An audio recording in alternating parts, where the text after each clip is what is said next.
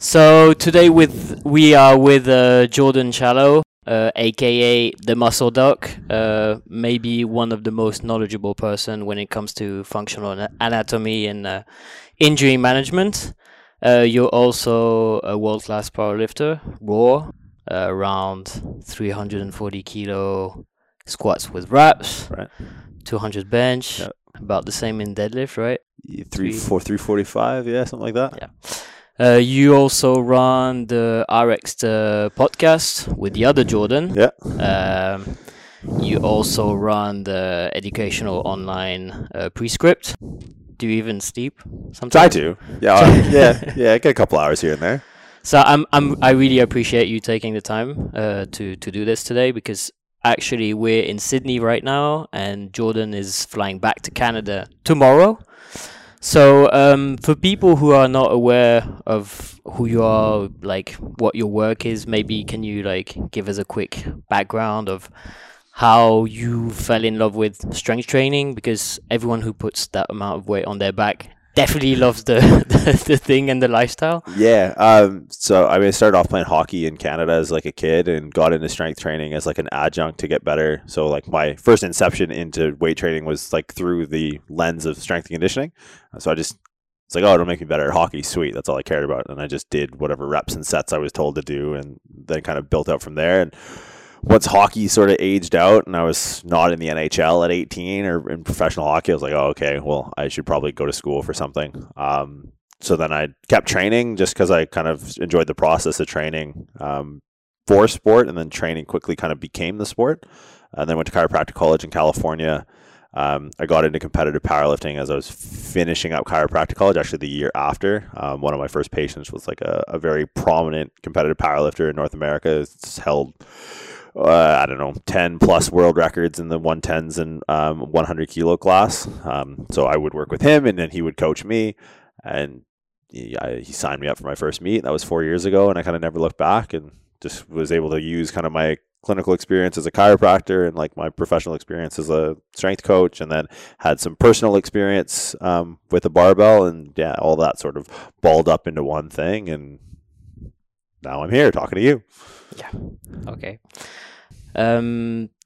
You often talk about being into the fields on your Instagram or on your different platforms.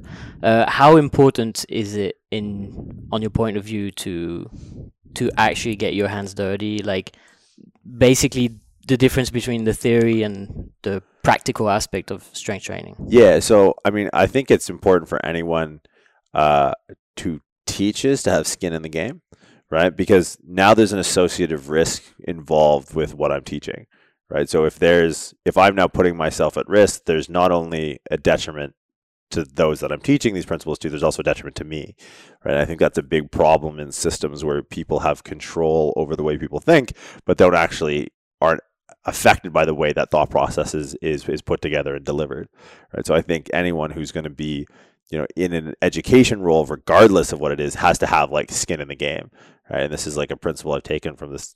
I like to think laterally and move outside of training to sort of get theories about training and philosophies. And this is something like straight from a dude named Nicholas Nassim Taleb. And he talks about this in like politics and things like that. But I think it's a transferable thought process where if I'm going to kind of give like a sermon on the mount, that's the hill I better be dying on, sort of thing, right? So I think having some skin in the game is imperative in an evidence-based arena. It's not just empirical research. Like I know how to read, right? I don't need someone to, interpret studies for me. I can read PubMed journals, right?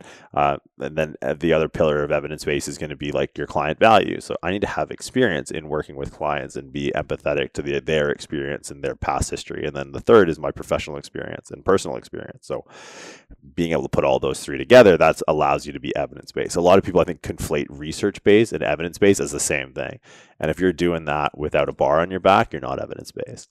And I think you can also take away some practical evidence from research, but it's always difficult because the population it's studied on, the experience of the population can be different. Like we both know, like for example, when they say trained athletes, what does it mean, right? Right. It can be like, have they been training for a year, or have they been training powerlifting for 10 years, you know. Yeah. It's a big difference, right? Because you've been training for 10 plus years, right now. And that's actually like a question I wanted to ask you. Like, what would you change? Like, if you could go back to like when you started strength training, you know? Nothing. Because I think you need to be empathetic of like every hurdle in the road at every step of the process, right? And like, if I were to change something, that would decrease my ability to understand and be empathetic of objections and hurdles that other people at that stage need to overcome, right? So to leapfrog that would be to rob myself of the experience necessary to be able to coach and guide someone through that relative period in their training career. So yeah, I got torn muscles, torn pecs, torn labrums, torn meniscus, whatever, and I wouldn't change it because like I know more about pec rehab than probably anyone because I'm missing half of mine, right? And it's like pain is knowledge really fast, so I learned a lot by just through experience. What other people might look at mistakes, it's like, well, this is an invaluable experience that I have that gives me somewhat of an upper hand. I actually heard you speak on Ben Pakulski's podcast, and you were actually saying that you're able to do what you're doing today thanks to, you know, the guys from Westside Barbells and everything who literally are broken from head to toe. And you're still saying that you've had some injuries in your career, you know, and do you think like in the future maybe we can like get to a point where power athletes can maybe avoid most of these injuries, or do you think it's powerlifting is still going to take a toll on the body, like if you want to really get to these like crazy numbers? Yeah, and that's it in any sport, man. Like performance and health are not the same thing, and anyone who tells you that is going to be in second place, right? So it's, if you're not willing to fly close to the sun, there's someone else who will, right? And there's a way to do it, and longevity can be taken into consideration. There's many arguments to be made, but I think we're always right at that razor's edge, and we're better now. Like, I mean, I remember when I first started powerlifting, like, you know, a 400 kilo squatter and 900 kilo total, like 110s was like untenable, right? And now we're seeing numbers lifted raw that we were seeing lifted in gear, right? So I think we are getting better and learning from the mistakes of the past, but like there are always, you know, if you're going to be pushing it and you want to like actually, you know, see how far you can go, you only really know where that limit is until when you cross it, right? So, you know, we are, I think, getting smarter as an industry, right? Like with what you guys do is proof of concept of that. Like, I don't think it's not as saturated as like we would necessarily like it to be, but I think with the work that we both do, it is bringing this stuff to the forefront. Like the more me and you like dilute the market with just higher level thought process, the less valuable everything else becomes. So I think the tide has been turning, and it's no longer just like Poliquin, Thibodeau, you know, Dave Tate, Buddy Morris, like those kind of early pioneers. Now, you know, we could probably list off 20 or 30 guys and girls that are kind of raising the bar, and it's just going to continue to grow as they, you know, just as Charles influenced me, you know, there's now 30 of us who are influencing, you know, hopefully, you know, other coaches, and that'll begin to expand outward from this like very small center 20, 30 years ago. Actually, like, I would like to speak about that because you run an educational program called Prescript. We actually have some of our students who are currently following that course and who are absolutely loving it. So can you tell us a bit more about it? Like, how does it work? What are people going to learn when they follow that? Right. So our sort of like cornerstone course is like the level 1 course. So it's a 16-week course taught like entirely online, and it basically goes through like sports performance, and that's sort of a relative term depending on who's coming in, and more so injury risk management. So we look at like, how can we take corrective exercise and make it exercising correctly, right? So we start back with like really what I think to be basic, like fundamental anatomy. Like, let's look at someone and be able to peel back, you know, the sweater and the t-shirt, the skin and the muscle, and let's try to see, and, you know, articulating joint surfaces and, you know, ligaments, and then layer on tendons, then layer on muscles, then layer on nerves, then layer on a nervous system, and then, you know, put it all together and be able to train it in real time. So 16-week course, first half of the course, we go through shoulder, hip, and spine at that deepest level. So, you know, shoulder, we go down to like arthrology and joint mechanics. we go through kind of the four major joints of the shoulder, and then we start to talk a little bit about rotator cuff function, lower trap, scapular stability, rotator cuff stability, and then we move into hip, gait cycle mechanics, pelvic structure. Then we go into lateral rotator group, glute med, piriformis, hip flexors, and all that entails adductors and things like that. And then on the latter half of the course, we get into spine, deep spinal musculature, talking a little bit about the autonomic nervous system. We get into multifidus and rotatories and erectors and dorsally innervated true back muscles. And then we take this framework, our base level structure, and then we layer on, okay, here's a deltoid. Here's its action. It abducts in various degrees of rotation, or it goes through transverse extension or flexion, depending on what fiber we're using. That's its action. Now, what's the deltoid's function, right? Well, the deltoid creates glenohumeral superior translation. So we kind of create an index, like a joint by joint index of function of the joint and action of the muscles. So it's not just how to fix your rib cage mechanics, but it's also how your rib cage mechanics, when properly fixed, can improve, the strength of your bench press or the size of your triceps, right? So I think a lot of people, they go down the corrective route and then they miss the objective outcome. So we try and blend both. So we go shoulder, hip, and spine at that sort of rudimentary, that level of applied biomechanics and anatomy, and then we spin that in with okay, how can we make a let's say a pullover, an exercise to improve thoracic extension, not just to train various parts of the strength curve of the lat. So we go shoulder, hip, and spine with their fundamentals in the first half of the course, and we layer on, and we literally go deltoid, tricep, bicep, pec, lat, trap, 3 fibers, rhomboids, lower trap, glute, max, med, min, hamstring, quad, gastroc, soleus, and we go. So by the time we're done 16 weeks, we have a very high resolution working model of the body. And you understand that everything works together. Yeah. Basically, especially for big movements like the power lifts or stuff like that. Yeah. So you need to assess every single point if you want to excel right on those lifts. So when actually, I'll put all the details for people who want to get a bit more information. We'll put all the details in the description. When did you start actually this online route? Yeah, so we've been doing the level 1 course online for about a year. Okay. So it's been developed for about a year and a half. I think we can both agree that online education is the future, especially with the current pandemic. It's super flexible because people can be wherever in the world and follow your course. So we have these French people following your course. But what do you think are the limitations to online education? Right. So there's an intangible feedback of being in a room, right? You can kind of tell when you've lost a room.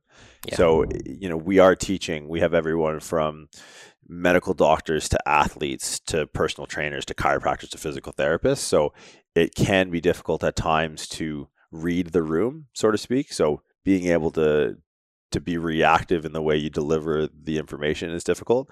And we're using a theoretical medium to teach a very practical skill. So there is an intangible to hands-on and tactile, and especially with people that get into training spaces, they're much more in the kinesthetic, right? So missing that is tough, but like you said, the 3D aspect, the right? 3D aspect, using some of the hardware and software, especially upcoming with some new tweaks we've made to the way we deliver the courses, we're trying to minimize that gap of the in-person. But as a trainer or coach will tell you, nothing really beats the hands-on, right? So we are projecting some live events for our advanced levels. So we have level 2, which is going to be a course that is continued to be delivered online, a little bit deeper into the theory, more rib cage, pelvic, breathing, gait cycle mechanics. And then level 3 is something that's actually in person.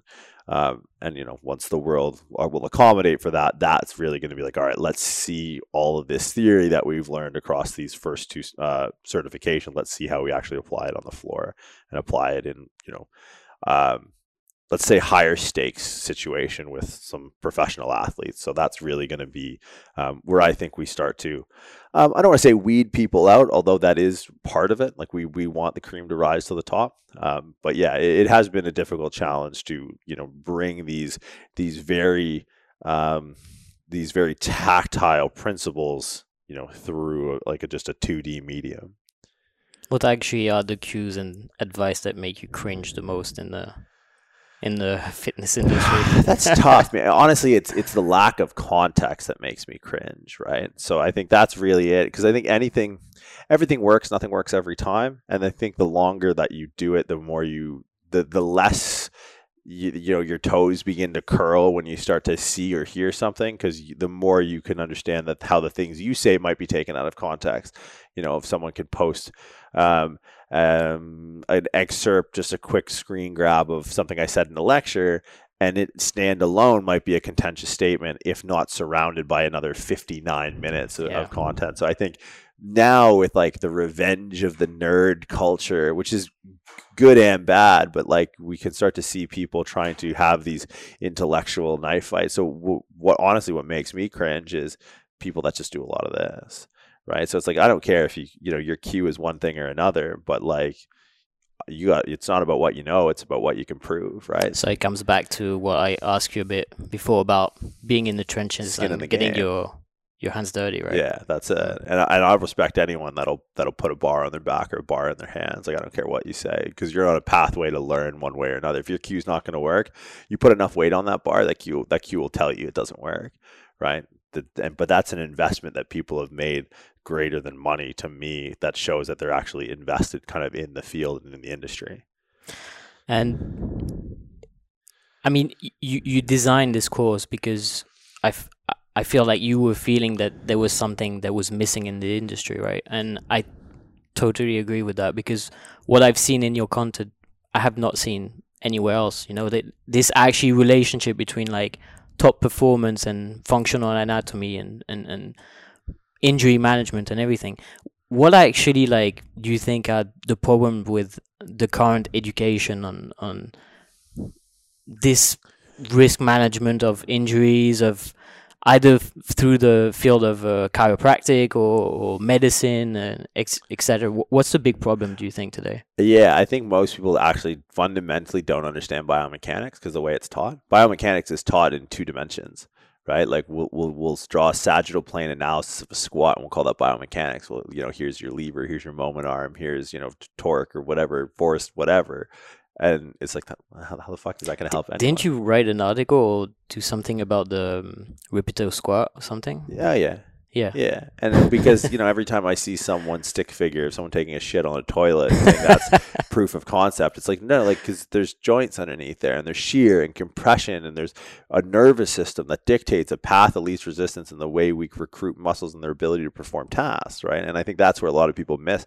Like, I always use the analogy of, like, imagine lightning bolt hitting something. If you've ever looked at a neuron and how a neuron synapses, right? Like, that is electrical impulse. Like, our human movement is source coded with this binary ones and zeros of electrical impulse, right? Where just as a lightning bolt touches the tree, it picked the tree not indiscriminately based off of the shortest distance between the 2 points being a straight line. It's never the case. It's the path of least resistance for this conduit of electricity to find its way to the center of the earth, right? So that's how movement is created, through conduits of paths of least resistance. And, if we have like lack of stability at a lateral hip, that might overload the opposite quad. When we hit the hole, we shift into that hip. Maybe we have more internal rotation, right? And once we start to look at 4-dimensional, not even 3-dimensional, because we need to consider the dimension of time as we train, right? We move through 3 planes, but we also move through time.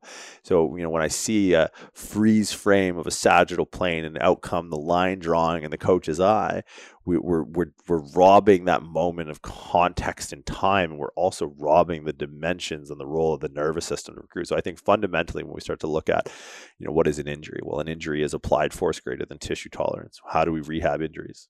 We do isometrics and eccentrics to build tissue tolerance. What about the applied force?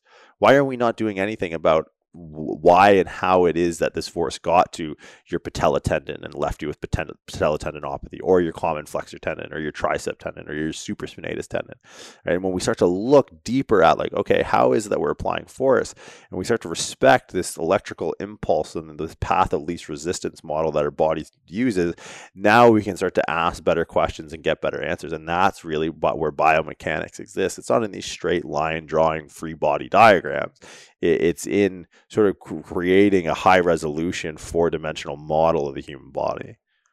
You can even go further in terms of what is injury, because I'm actually writing an article for the course about the relationship between pain and tissue damage, Right. Which even that aspect is mind-blowing when you look at Sure. the current research and like, yeah, the problematics you have, again, the context and then the relationship on like injury, like if you define it as limiting to movement or to performance or something like that.